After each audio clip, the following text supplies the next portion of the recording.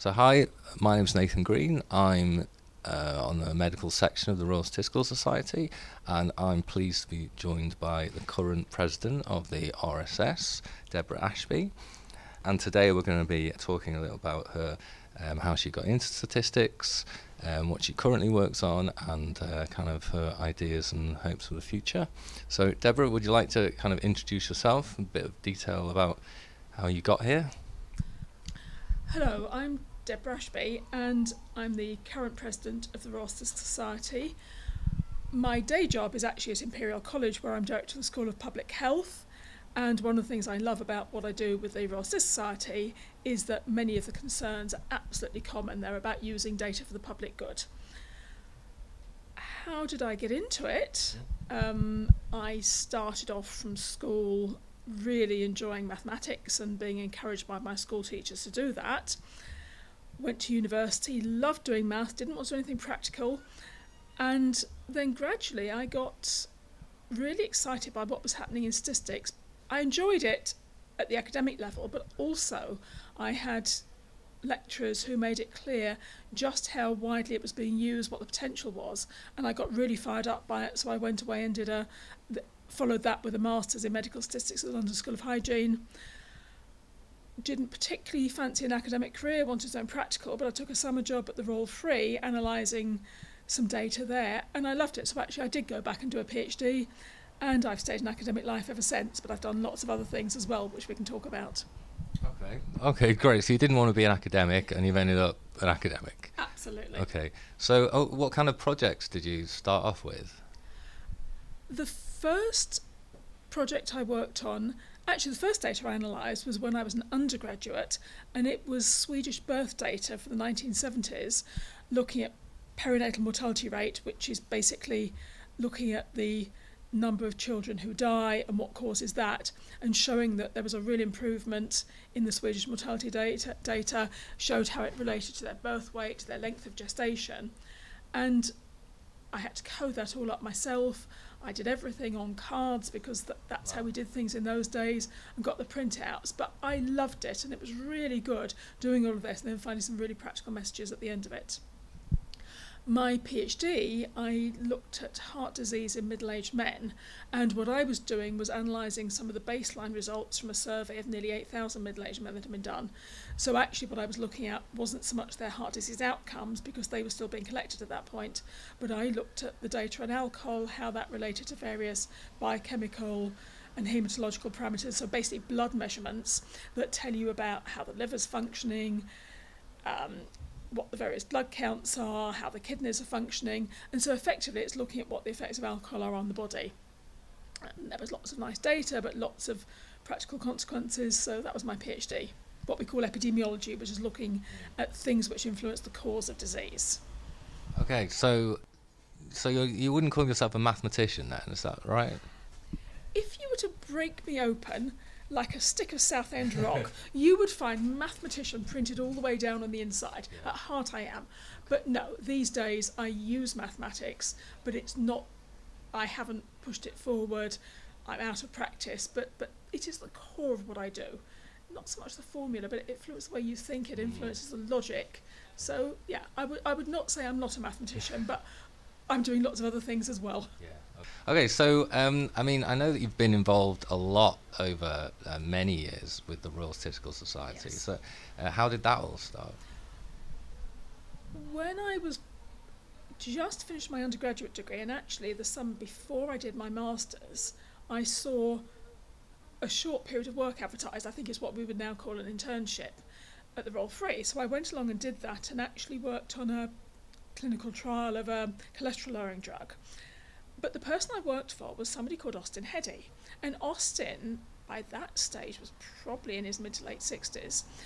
But he had been involved in the Royal Society, been honorary secretary, and he said, you really must join. Now, I'm young I'm a young birthday, so I wasn't even 21. He said, as soon as you're 21, you can join. And he did. He proposed me, got someone there to second me, so I joined actually really at the beginning of my MSc course, which means I am not too far off, having been a fellow for 40 years. Okay, wow. Not this year, but pretty soon I shall be celebrating, before the end of my presidency. And it was brilliant advice, because what I've gained from the RSS in all sorts of ways has stood me in such good stead. Right, so what kind of interactions would you have with them? Were you going to meetings or...? Yes, so when I was at the Royal Free, which actually has now been absorbed into University College, I was based in London, and so we went down to medical section meetings. That used to be the last Tuesday of every month, and that was a pretty fixed event in our calendar. I got to know other medical statisticians there. That was the main thing I did, and actually the meetings were at the School of Hygiene, which made it even easier when I was an MSc student at the School of Hygiene. And then later on I got not roped in, but I was asked to join the medical section committee, so I got more involved in arranging meetings. And by that stage I was up in Liverpool, but I came down to London really quite regularly, and that gradually got me involved more in the rest of the life of the Royal Society. When I was up in Liverpool, I was also involved in the local groups. It's something that people living in London don't get to attend, whereas people in the regions have these very nice local groups that, again, get you together with the other people living in your geographic area. But through the medical section, I got involved in, we had programme committee, which was sorting out the ordinary meeting papers, for example, and gradually through that, as I got to know how the society worked, and by that stage I'd probably become an associate editor, I think, for Series A and later on for Series C. But when I was approached to say, would you be prepared to stand for election to council, then it seemed a natural evolution. I mean, that didn't happen overnight. That was after several years of one thing leading to another, and would you be on this committee or that working party? Yes. But I loved it because it brought me into contact with the parts of statistics I didn't see in my day job. In particular, people working in the civil service, people working in industry, whether that's the pharmaceutical industry or at places like Ford's. And it gave me a much broader view of statistics, which stood me in good stead both in the day job, but also much more widely. And I think that's given me the base that's allowed me to, well, I'm sure it's led to me being elected president now, and it means that as president you deal with all sorts of things, but through the RSS I've at least got some idea what they might be talking about and who I can go and talk to for advice or to get briefed, because it's not that I know everything, but I kind of know how the system works now. I mean, actually, my definition of a professional is somebody who knows what they don't know and has a good idea of where to go to find out. Yeah, absolutely. And the RSS is great for that. Absolutely. Because partly just because it's friendly. I mean, statisticians are, on the whole, really nice, well-motivated, bright people. They don't have, some of them have their egos, but on the whole they don't have as much ego as in some other professions, and they're very happy to refer on if that's the appropriate thing to do. You mentioned your presidency, so yes. You're fairly recently been elected to the presidency of the Royal Statistical Society. Belated congratulations. Thank you. So a couple of weeks ago now you actually gave your presidential address, so what was that like and what were you talking about? Well, the first thing is it's actually took up much more of the first half of this year than I would ever have thought possible, because you start your presidency, Hayton Showers, our executive director, strongly suggests I did it my first year, which is great because you set out your ideas, but you're doing it alongside everything else. What I did was to go back and read some of the presidential addresses and other things written by statisticians back into the origins of the society. The society is nearly 200 years old. And that was fascinating. I could have spent the rest of this year just reading around that. But what I was trying to do was look for what was motivating the people who set up the society, the early fellows, and then see which of those things had now been solved, which of those things were working their way out. And I was astonished at how many parallels I found, both in the kind of motivation of why they were getting involved, but also actually at a deeper level in the kind of technical problems that they were grappling with. We've got all sorts of computational power now, which changes the scale at which we can do things. But actually, I think those early fellows would recognise what we're doing in the spirit of it. Mm-hmm. Right. So what I then talked about was, I really sort of sorted out, or at least for me, it fell into three themes. One is using data for the good of society, which was absolutely what motivated our early fellows. One was trying to evolve the statistical techniques, methodologies to deal with that, and in its broadest sense, that also includes computing challenges, which begins these days to get us through to data science and so on. But what I found myself thinking more and more is the really important thing, which is why I used it in the title, is actually growing the capacity to deal with that, because there's a whole sorts of problems that interact. But the potential now is absolutely huge. Unless we've got a highly numerate society with really well-trained people at the core of that, we're going to struggle. So the capacity development, which is what the early fellows were doing, was one of their missions. But I think for me, that's actually the biggest challenge we've got to face. And I hadn't necessarily seen, I mean, I've always cared about training people. I've taught, actually, since I was at school. I did some tutoring. I've worked with organisations like the National Institute for Health Research to set up training packages, to set up training schemes to bring people in the profession. But it was only when I was reading and writing and thinking, I thought this really is the massive challenge of our generation. And I'm not the only one to say that. I then found that everyone else is saying that too. Yeah. But that's fine. That's probably why it's a good idea. Yes. So in capacity building, do you mean in like, if we're thinking broadly like data Yes. science, do you mean like theoretical knowledge? Do you mean coding skills? Do you mean being able to interpret results? What do you mean by capacity building, or that and much more? I mean all of the above.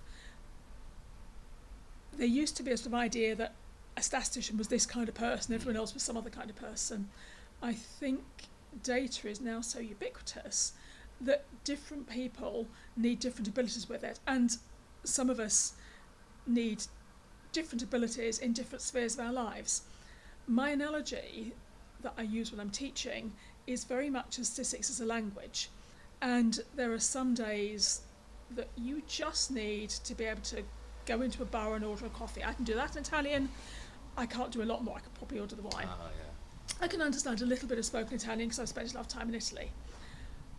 My French, I've got a really good grammatical basis, and I had a very thorough training at school. I can read practically every newspaper article, possibly the dictionary for vocabulary I don't know, whereas I'm much less practiced at day-to-day conversation. I can manage to a certain extent, I'm not completely useless, but I've never practiced that in the way that some of the younger generations seem to be able to go and get stuck in with that, but they've got maybe not such a thorough training in grammar. Now, depending what I want to do, if I were to go and live in France, I would have to get my spoken up. For what I do at the moment, actually, what I can do is fine. And I think statistics are very much like that. I mean, I think I actually see the theoretical part almost as the grammar, the bit that unifies, brings it together.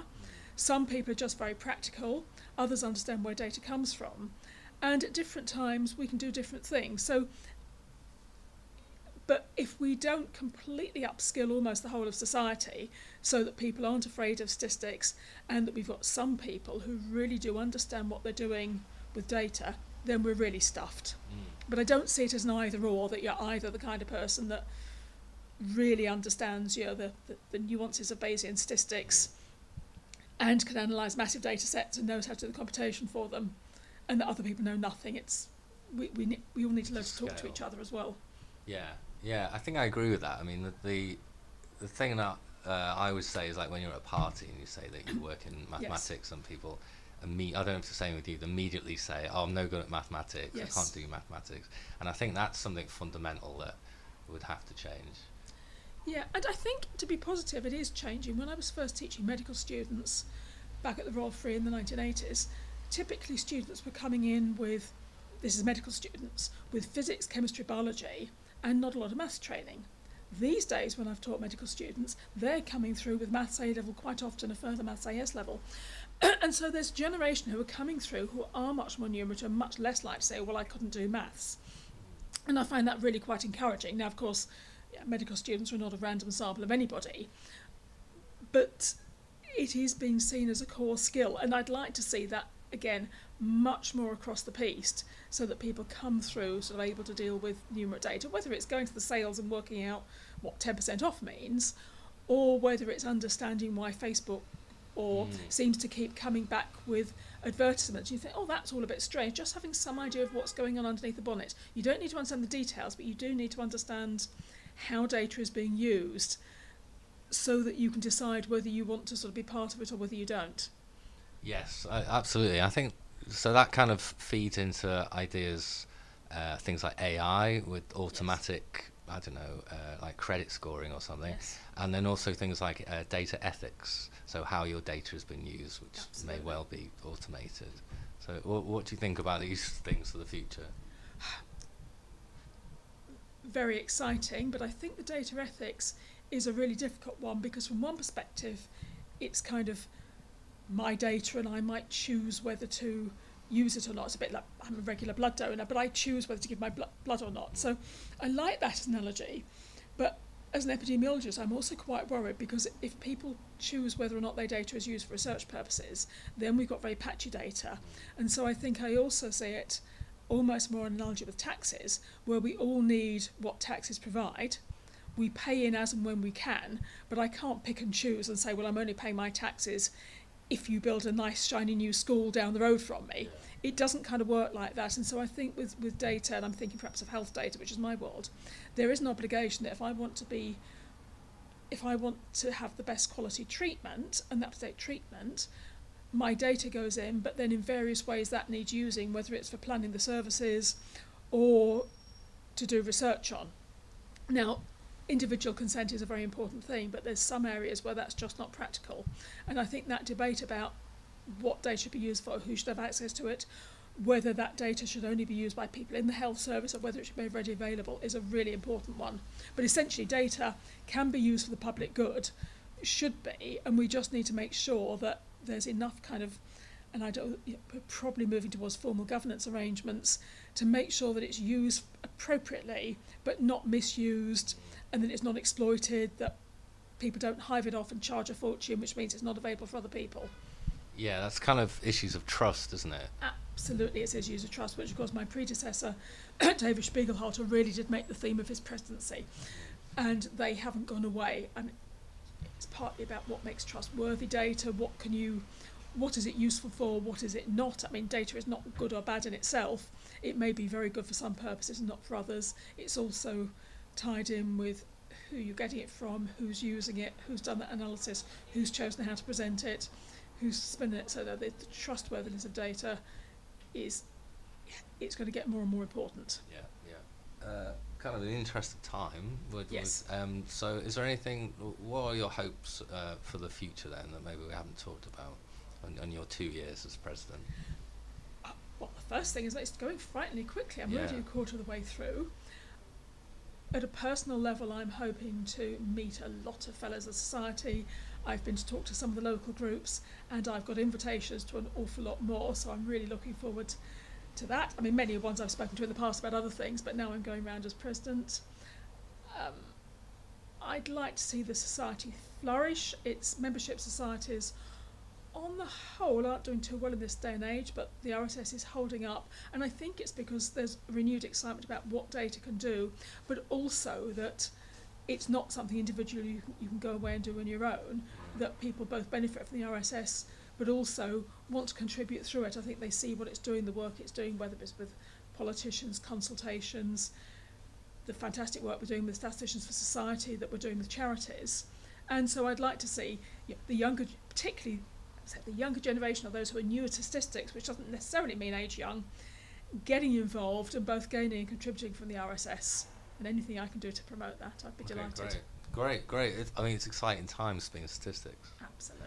Okay, so I thought we'd finish on something. I was reading about the RSS won an award recently for a kind of a competition they do every year, the past few years, on statistics of the year. Yes. And I wondered if you had like a favourite statistic. Put you on the spot. Well, first of all, going back, what the RSS used to have in its newsletter was something called Forsooth, which was when we kind of mocked bad use of statistics. And that was funny and we all had a laugh at it. But actually, things like Statistics of the Year, which is promoting the good use of statistics, are absolutely fabulous. And actually, tomorrow night I'm going along to present awards on statistical excellence in journalism and statistical excellence in official statistics. And I can't tell you what the winners are yet, but it'll be available on our website. But they are fabulous. The Statistic of a Year is really nice because what it does is to highlight really important things. And so actually last year's, which just highlighted the proportion of recyclable plastic that wasn't recycled just makes such an important point. I mean, yeah, I think I'd go with last year's committee and choose that one. Sure, they'll be happy with that. Okay then, well, it just leaves me to say thank you very much for your time. It's been fascinating talking to you, and all the best. And thank you, Nathan. Right, Lovely you. to talk about it.